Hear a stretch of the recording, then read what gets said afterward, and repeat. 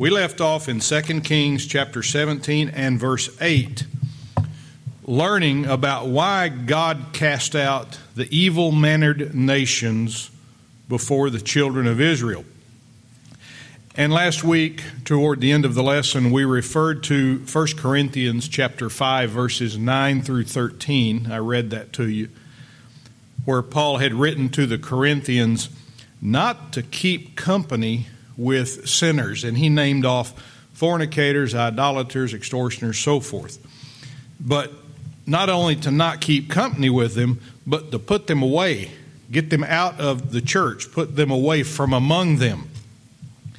And those would be people who refused to repent, even after the church followed Jesus' commandments to go to them privately with the matter, and then to go to them with a witness, and then to bring it before the church.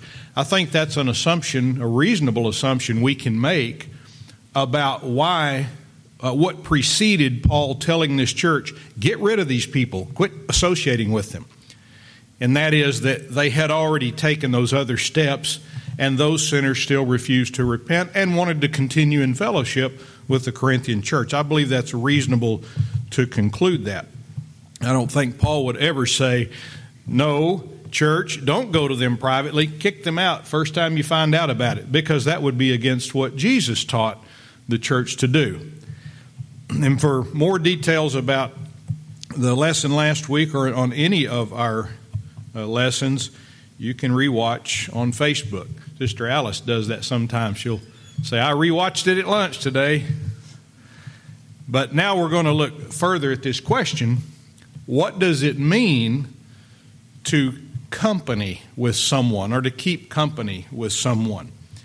And it's important to know what this means when we try to understand why God told Israel to stay away from the heathen nations here in the Old Testament. And the word company means to mix up together. Now let's use a cooking example here. A cooking recipe is very specific in most cases, and it tells you what ingredients belong in a dish, and it tells you exactly how much of that ingredient to put in the mix, even if it means a pinch or a handful. That is an amount in East Texas, and I think in West Texas as well. But any ingredient that does not belong in the dish should not be included, or you're not using the recipe anymore. And you may not like the end result of it. When my wife makes a Texas sheet cake, she knows exactly what goes in there. She doesn't need my help to figure it out either. And if she's stirring up the batter, and I happened to be standing next to her cutting up some raw chicken for supper later, we've already concluded there's not enough room for the two of us in the kitchen, so this is an entirely hypothetical situation, you understand. But I can promise you, nobody would want any of that raw chicken to slip into that Texas sheet cake batter, to keep company with her batter.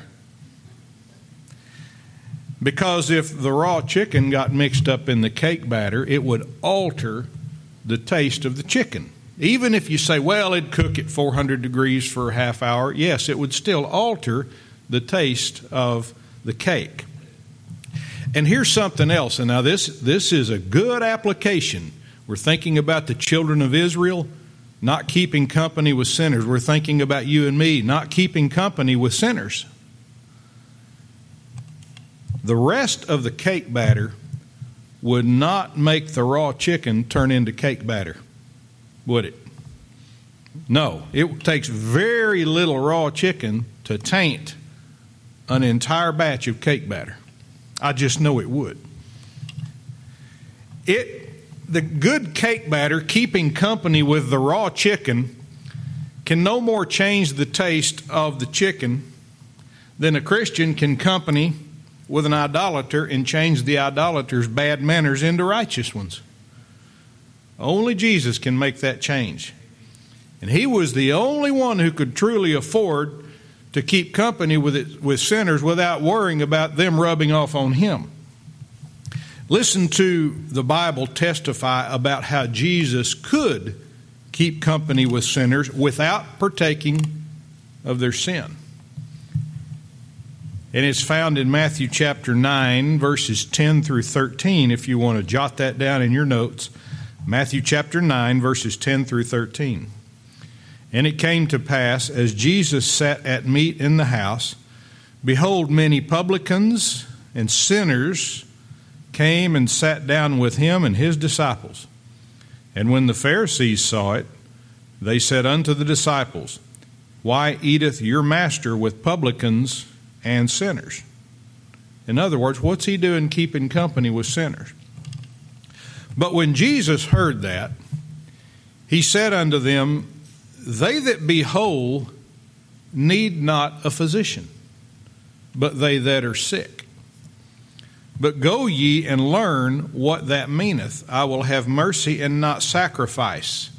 For I am not come to call the righteous, but sinners to repentance. It was necessary that Jesus keep company with sinners so that he could call them to repentance. Now we, on the other hand, have a sinful flesh. We have a sinful nature. And we minister to lost people. We sinners who are saved by grace minister to lost people. That's one of the major missions of our church. And that is at the heartbeat of what God wants us to do. Is to go into all the world and preach the gospel to every creature. We preach the gospel to lost sinners just like Jesus preached the gospel to the ones he sat with, to the ones with whom he kept company. But he didn't keep company with them and end up partaking of their sins because he is God. He came to call them to repentance. Now listen, when we preach the gospel, we're not trying to get sinners to keep company with us, but to keep company with Jesus. There's a huge difference. We're not trying to get people to join our church. That's not what we're trying to get people to do. We want them to keep company with Jesus. And then when they become Christians, if God leads them to join this church, wonderful. If he leads them somewhere else, that is just as wonderful. We'll miss them, but we want them wherever God wants them. So, contrary to the belief and the practice of the majority of the religious congregations in this world, we're not trying to get people to join our church. That's a bad motive, even though you may say, well, Brother Andy, it'd be great if our church were filled. Oh, it would be, but not with goats. We want sheep. And when a goat comes in, when somebody who comes in who's an unbeliever, we direct them to keep company with Jesus by preaching the gospel to them that they might believe. We don't sugarcoat their sin and tell them how wonderful they are, because we weren't wonderful either. When my grandpa taught me about the way of salvation, he was a Baptist preacher, and he didn't pull any punches. He loved his oldest grandson. That was me. But he didn't say, you know what, you're such a good boy, I don't need to tell you about Jesus. He knew I was a sinner just like anybody else was.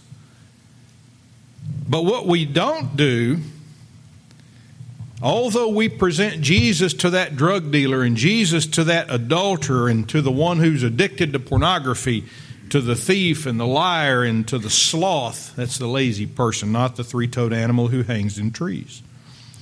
What we don't do is keep company with the adulterer in his sin, in his social life. We don't assign one of our elders to run around town with him and try to witness to him as he's trying to look after some other man's wife. We don't keep company with the drug dealer by riding around town as he or she sells that poison to other people for their own personal gain. We don't keep company with the thief by sitting in his car while he goes into Home Depot and steals a bunch of tools, brings them out to the car. You know, the best way Israel could witness to other nations was not to keep company with them, but to honor the Lord their God in all they did. And if you think it doesn't matter that your neighbor, who may be out watering their yard in the morning, sees you take your Bible to your car every Sunday morning and come to church, and then come home and then do it again next week and the following week, and then for years and then for decades. If you think that doesn't matter, you've underestimated how God works. That's the best thing you can do. When they invite you to that pool party and say, hey, we're going to have a pool party on Sunday, or any other day for that matter, say, no, thank you. I'm going to go to church, or I'm going to sit at home, but I'm not going to that. Don't think that doesn't matter. But you know, this notion of keeping company with sinners and doing so as a church, misunderstanding this concept has led to a lot of church compromise. In some respects, the Lord's church ought to be the same everywhere in this world. And yes, the people are going to look differently here than they do in Nigeria or in the Philippines. And yes, the construction of the building is going to be a little bit different here than it would be in Kenya or in Zambia. I didn't check the lows and high temperatures of any towns in Nigeria this morning, but you know Brother Wisdom and his church meet in a building that's wide open on the sides. It's not an enclosure. And they have a wonderful heater. The only problem is it only comes on in the summer. It's the sun. But that's where they go to church. Now, we get the temperature off about 2 degrees one way or the other in here, and somebody's not comfortable. We've grown accustomed to that, haven't we? Well, I can promise you there are people who get hot over there just like they do here, but they got used to it. And although the building of their church and the color of the clothing and the color of the skin and the languages and all of that will vary from country to country in most cases, what should always be the same in every church is the Word of God. Regardless of the language or the vernacular into which it has been translated, as long as nothing is added to it or taken away from it, then it should be the same.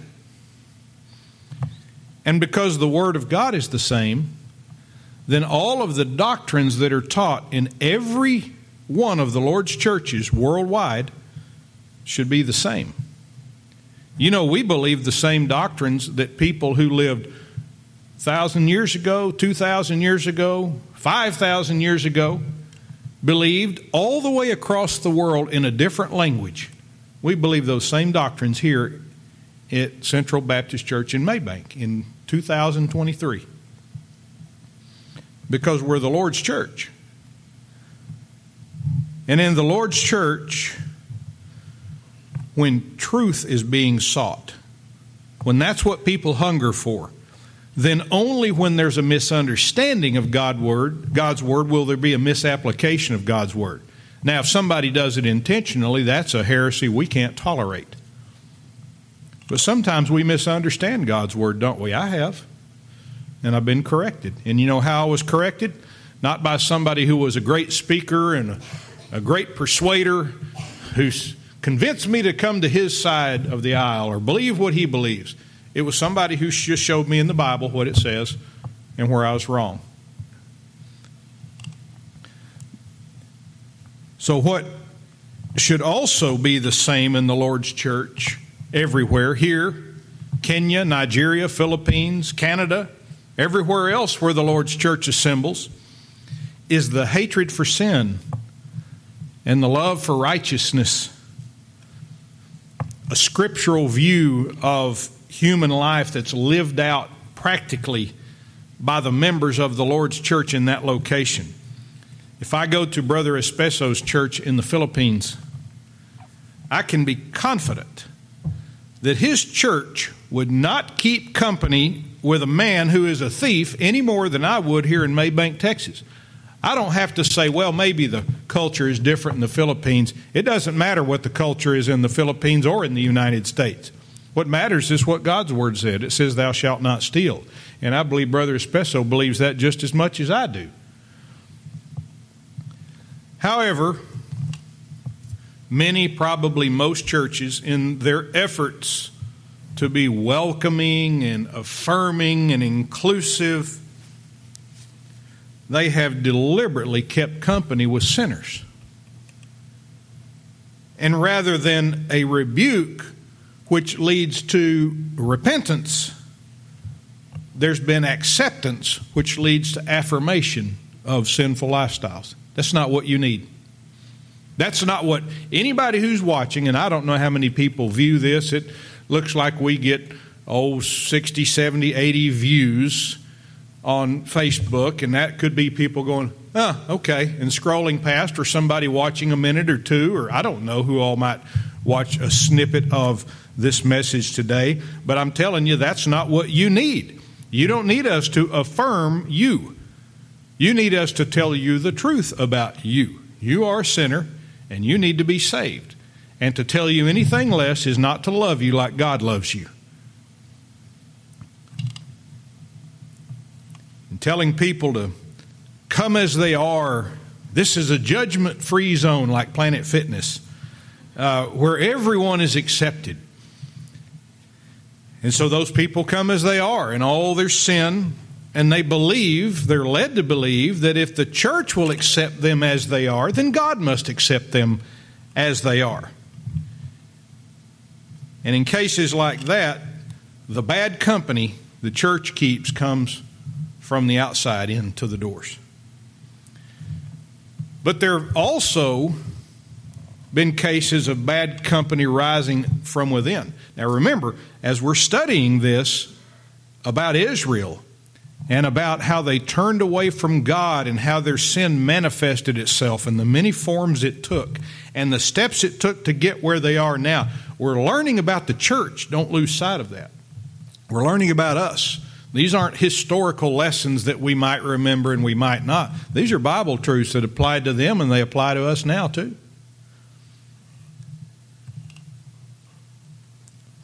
But there have been cases of bad company rising up from within the church as well. I know of a church in my area, and I'll just leave it right there because the Metroplex is a big area. You're not going to guess where it is, where many of the local bigwigs attend. And there is a lot of money and a lot of political power and influence that convenes inside the doors of that church. And I have a family member by marriage, and he grew up in that church. And as an adult, I got to do some Bible study with him, mainly about salvation.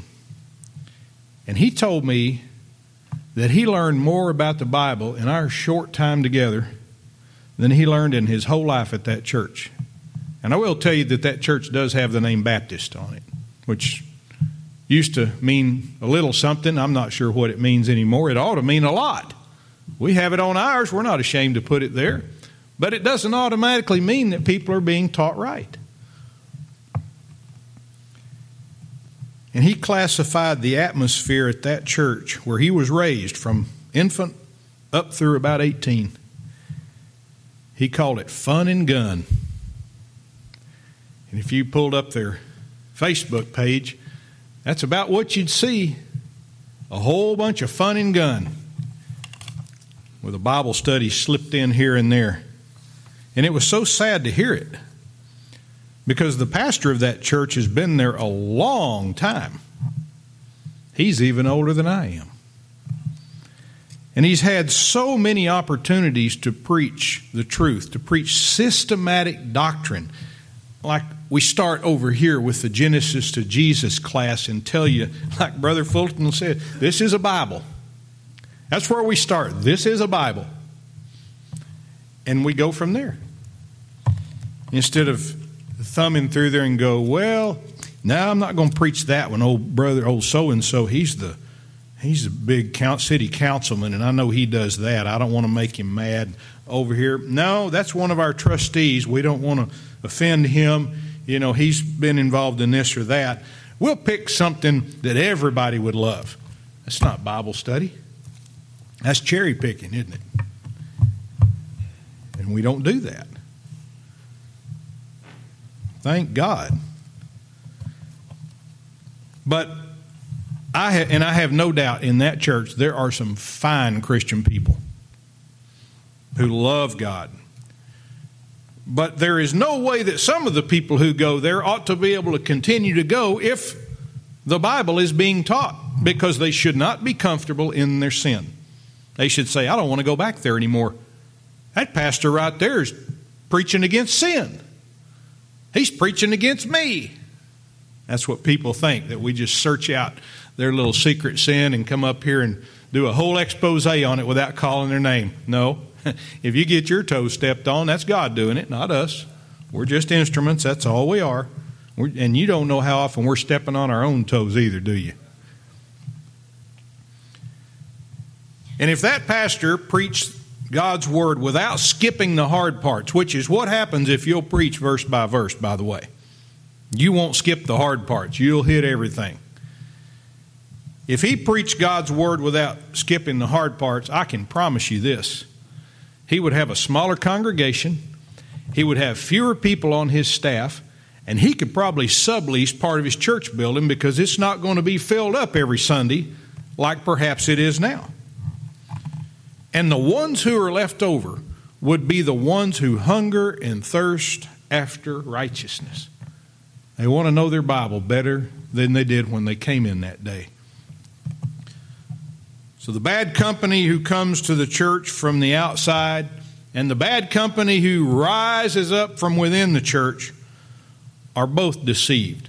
They think they will be accepted by God because they are accepted by their church. And here's a little secret that would be no secret to them at all if they knew God's word. And this is for people who believe, well, God's going to accept me just like I am. Galatians chapter 2, verses 4 through 6. Galatians chapter 2, verses 4 through 6. Now this is Paul warning the Galatian church about false brethren. What's a false brethren? A false brethren is somebody who claims to be a Christian, but they're really not. And that because of false brethren unawares brought in, who came in privily to spy out our liberty, which we have in Christ Jesus, that they might bring us into bondage, to whom we gave place by subjection, no, not for an hour, that the truth of the gospel might continue with you. But of these who seem to be somewhat, that means influential, whatsoever they were, it maketh no matter to me. Listen to this. God accepteth no man's person. For they who seemed to be somewhat in conference added nothing to me. Let me read you a literal translation of that, the Young's literal translation of that same, of verse 6. I read you verses 4 through 6. But listen to the key part of that passage that I want to look at. And from those who were esteemed to be something, whatever they were then, it maketh no difference to me. The face of man, God accepteth not. For to me, those esteemed did add nothing. It didn't make any difference to Paul that these people were bigwigs in Jerusalem. Their social standing, the influence they had in Jerusalem, made absolutely no difference to Paul. And he and the apostles did not subject themselves or put themselves under the authority of these bigwigs when it came to doctrine, not even for an hour. They refused to keep company with them by allowing their false doctrines to mix with the preaching of the gospel. Isn't that something? Paul said, now Paul was a Pharisee. He was a Roman citizen. He was a Jew from the tribe of Benjamin. I mean, if anybody had any social standing, it was that guy. He didn't consider himself to be anything. He counted everything he had lost that he might win Christ. And so these people who came in, these religious bigwigs who came in to try to spy out the liberty the Galatians, or that they had in Christ in Jerusalem, which is what he was warning the Galatians about. He said, they didn't add anything to me. They didn't bolster my message. If any of the former presidents were up here with me, or the governor of the state of Texas was up here with me, it wouldn't add to my message. It wouldn't make it more believable, because God accepts no man's person. Nobody's going to stand before God and God say, oh, hey, I know, hey, everybody else quiet. What'd you say? No. They're going to stand, if they're unbelievers, they'll stand at the same judgment bar and be cast into the lake of fire with all unbelievers. Another passage is found in Malachi chapter 1, verses 6 through 8. We're talking about why you don't keep company with sinners. Why Israel disobeyed that is something else. Malachi 1, verses 6 through 8. It says, a son honoreth his father, and a servant his master. If then I be a father, where is mine honor? And if I be a master, where is my fear, saith the Lord of hosts unto you? O priests that despise my name, and ye say, wherein have we despised thy name? Ye offer polluted bread upon mine altar, and ye say, wherein have we polluted thee? In that ye say, the table of the Lord is contemptible. And if ye offer the blind for a sacrifice, is it not evil? And if ye offer the lame and sick, we're talking about animals here, is it not evil? Offer it now unto thy governor. Will he be pleased with thee, or accept thy person, saith the Lord of hosts? So Israel, are you listening? In church, are you listening? God accepteth no man's person. If the governor accepts no man's person in this matter in Israel, why would God accept any man's person? And you know, this would be a shock to most people who go to these all-inclusive, be who you are churches. If God doesn't accept you as you are, then it doesn't matter if some feel-good church accepts you as you are. And there's only one way to be accepted by God, isn't there? And that's by becoming one with the one whom God accepts. There's one way to be accepted by God, and that's by becoming one with the one whom God accepts. We don't ask people to change who they are so we can accept them here.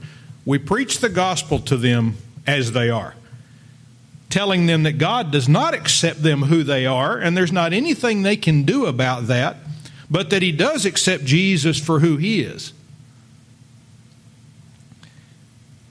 Now listen how He does that. This is beautiful. Ephesians chapter 1, verses 3 through 7. Ephesians chapter 1, verses 3 through 7. Blessed be the God and Father of our Lord Jesus Christ, who hath blessed us with all spiritual blessings in heavenly places in Christ, according as He hath chosen us in Him before the foundation of the world, that is, in Jesus, that we should be holy and without blame before Him in love, having predestinated us unto the adoption of children by Jesus Christ to Himself, according to the good pleasure of His will, to the praise of the glory of His grace, here we go, wherein He hath made us accepted in the Beloved, in whom we have redemption through His blood, the forgiveness of sins according to the riches of His grace. God made us accepted in the Beloved by being in Christ Jesus. When you are in Christ Jesus, you are accepted in the Beloved. Because God said, when Jesus was baptized by John the Baptist, He said, "This is my beloved Son, in whom I am well pleased." So if God is well pleased with Jesus, if He accepts Jesus and I am in Jesus, guess what that does? God accepts me. That's how I'm accepted in the Beloved. God doesn't say, This is my beloved First Methodist Church or Second Baptist Church or Third Presbyterian Church in whom I am well pleased. And if you're a member of that, then you're in my beloved. It's not how that goes. And in that passage, referring to our relationship with Jesus, it said, in whom. Just before that, it says, He hath made us accepted in the beloved. To be accepted in the beloved, we have to be in Christ. In 2 Corinthians 5:17, a very, very familiar passage if you're a Bible student.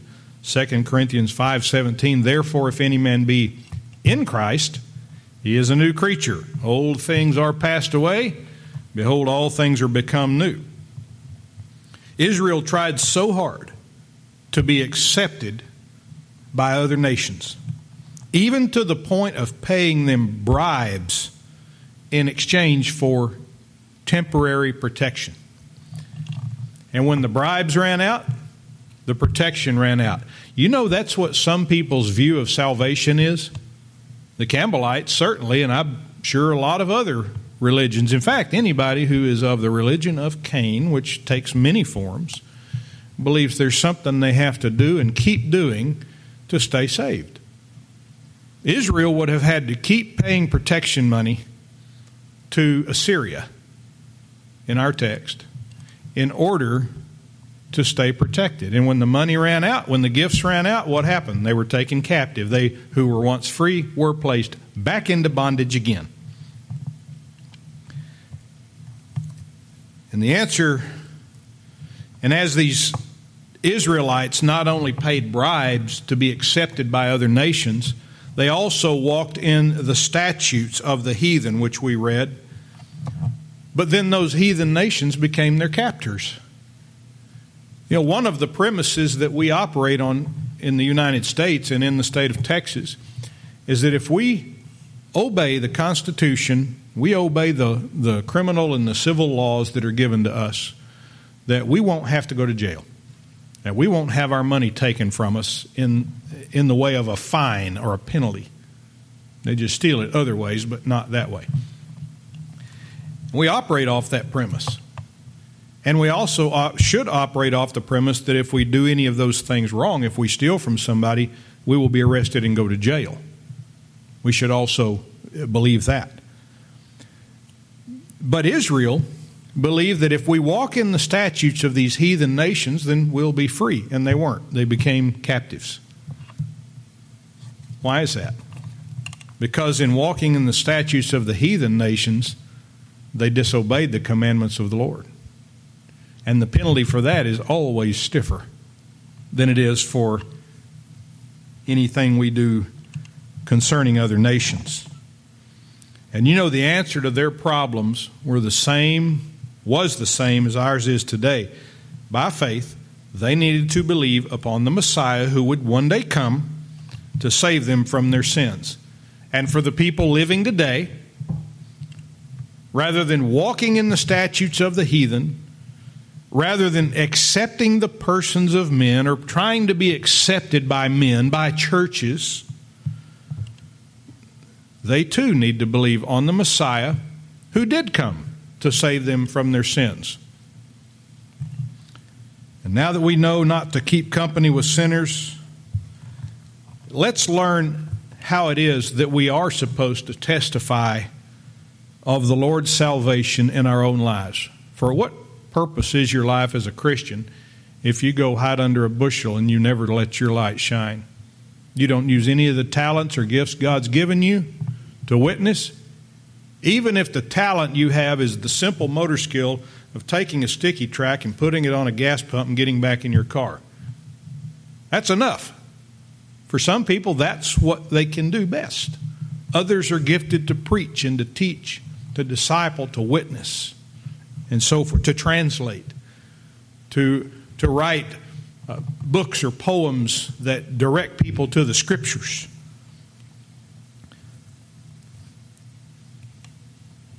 In Deuteronomy chapter 2, verse 25, now that is a place in the Bible where God is giving, through Moses, the final message to the children of Israel, whom he's delivered from bondage and is about to take into the promised land. God is about to put them in the promised land. Moses won't get to go. So he really is giving his last message, and he knows it.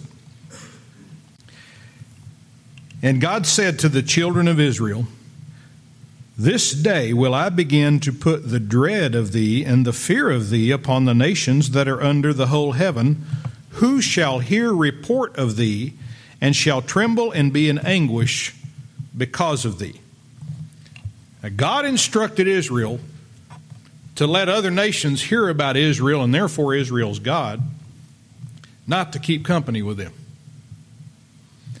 Those other nations were wicked.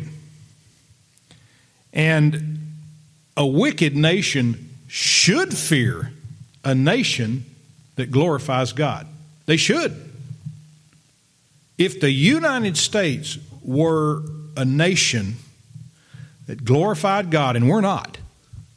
So anybody who says, oh, this is a Christian nation, well, it probably used to be more of a Christian nation than it is now. In fact, I'm certain of it. But if we were a Christian nation, if from our presidency all the way down through all of the offices of government and the people who live as the subjects of those governments lived as a Christian nation, the countries of this world would not want to mess with us. It'd be the same with Israel. Psalm chapter 115 lays out this truth very simply for us. Speaking of what the heathen nations say about Israel, the psalmist wrote there in verse 2, chapter 115, verse 2, "Wherefore should the heathen say, where is now their God?" In other words, when the heathen nations look at Israel or look at the United States of America or at 507 Kearley Drive in Fate, Texas, by our actions, by our words, our behavior, they should not ever have the occasion to say, where is his God? Where is their God? Because he goes further down in verses 4 through 9, speaking of the idols of the heathen, their idols are silver and gold, the work of men's hands. They have mouths, but they speak not. Eyes have they, but they see not. They have ears, but they hear not. Noses have they, but they smell not. They have hands, but they handle not. Feet have they, but they walk not. Neither speak they through their throat. They that make them are like unto them. So is every one that trusteth in them. O Israel, trust thou in the Lord. He is their help and their shield. What was Israel looking for in King Hoshea's time more than anything? They were looking for help and a shield. You think about that? They were looking for help and a shield. They wanted help against their enemies. They wanted a shield to protect them from their enemies. And God said, trust in me. I'm your help and your shield. Not Israel. They wanted Assyria to protect them, so they paid them money. They quit giving the money. The protection ran out. And now they have been taken captive. They were besieged first in Samaria, and now they've been taken captive by the Assyrians. The heathen nations would only say, where is their God? Because the God of Israel cannot be seen by the heathen. And it's a tradition of man that God be tangible, that he be seen, in other words, that you be able to observe with your own senses what he's doing. People believe often that if their prayers aren't answered in the way they think they ought to be answered, that God didn't hear them. Rather than searching the Scriptures to see if the thing for which they prayed is scriptural at all. And idolatry, as described by the psalmist, is all about seeing. It's all about what you see. And yet their idols can't see. It's all about what is spoken, what is heard with the ear, yet the idols can't speak. And it said that the ones who make the idols are just like the idols. They see and they perceive not. In fact, the idols can't see at all. You know another thing that an unbeliever has in common with his idols? They're both dead, aren't they? One of them is dead. It has no life in it. It's a piece of wood that's been cut off from its life source, or it's metal, or it's stone. And the other is just as dead as Adam and Eve were when they sinned against God in the garden, and they were cut off from their source of life. We're dead while we live, if we're in unbelief. So Israel was to stay far away from those idolatrous nations, and we are to do the same. Now, I don't want there to be any confusion about this point, and if there is, ask me after Sunday school, and I'm going to tell you, I'm going to let you in on a secret. I've been here a little over 10 years, you might have figured this out. I'd rather discuss a biblical question with you than anything else. I like my vegetable trading and talking about other things too. That's fine. But if somebody has a biblical question, you go to the first place in line. All the other conversations can wait. And so don't hesitate if you had some confusion about it. Don't misunderstand this teaching and think, well, Brother Andy said don't keep company with sinners, so I'm going to stop witnessing to people. I don't want to be around anybody who's a sinner. Well, then you can't be around yourself either, can you? Yeah. It's kind of hard to do. Get away from yourself. You ever try to run out of sight of the mirror? Yeah. Close your eyes and open them real quick and think you can open your eyes before you appear in the mirror. Yeah, that's how foolish that is. So don't misunderstand that. After all have sinned and come short of the glory of God, me included. But I'm thankful that even in my sin, a Christian, more than one, witnessed to me. I'm thankful for the preachers and the teachers who repeatedly told me about Jesus and His Word. And I just want you to know there's a difference in witnessing to the lost and keeping company with them in their evil doings. And don't get those twisted up. And next week we'll look at the next phrase in verse 8 where it says, and of the kings of Israel which they had made. Israel didn't have problems only with the heathen, but with their very own kings. And we'll study that further, God willing, next week. Let's pray. Father, we are so thankful for your word and for the way the Spirit of God teaches us, for how you show us truth. I pray now we'd meditate upon what we've learned. And, Lord, commit ourselves as you enable us to obey your word, to not keep company with sinners, but to tell them about the gospel and to point them to Jesus, the one with whom they should keep company, that they may do it by faith in what he has done at the cross. Pray it in Jesus' name. Amen.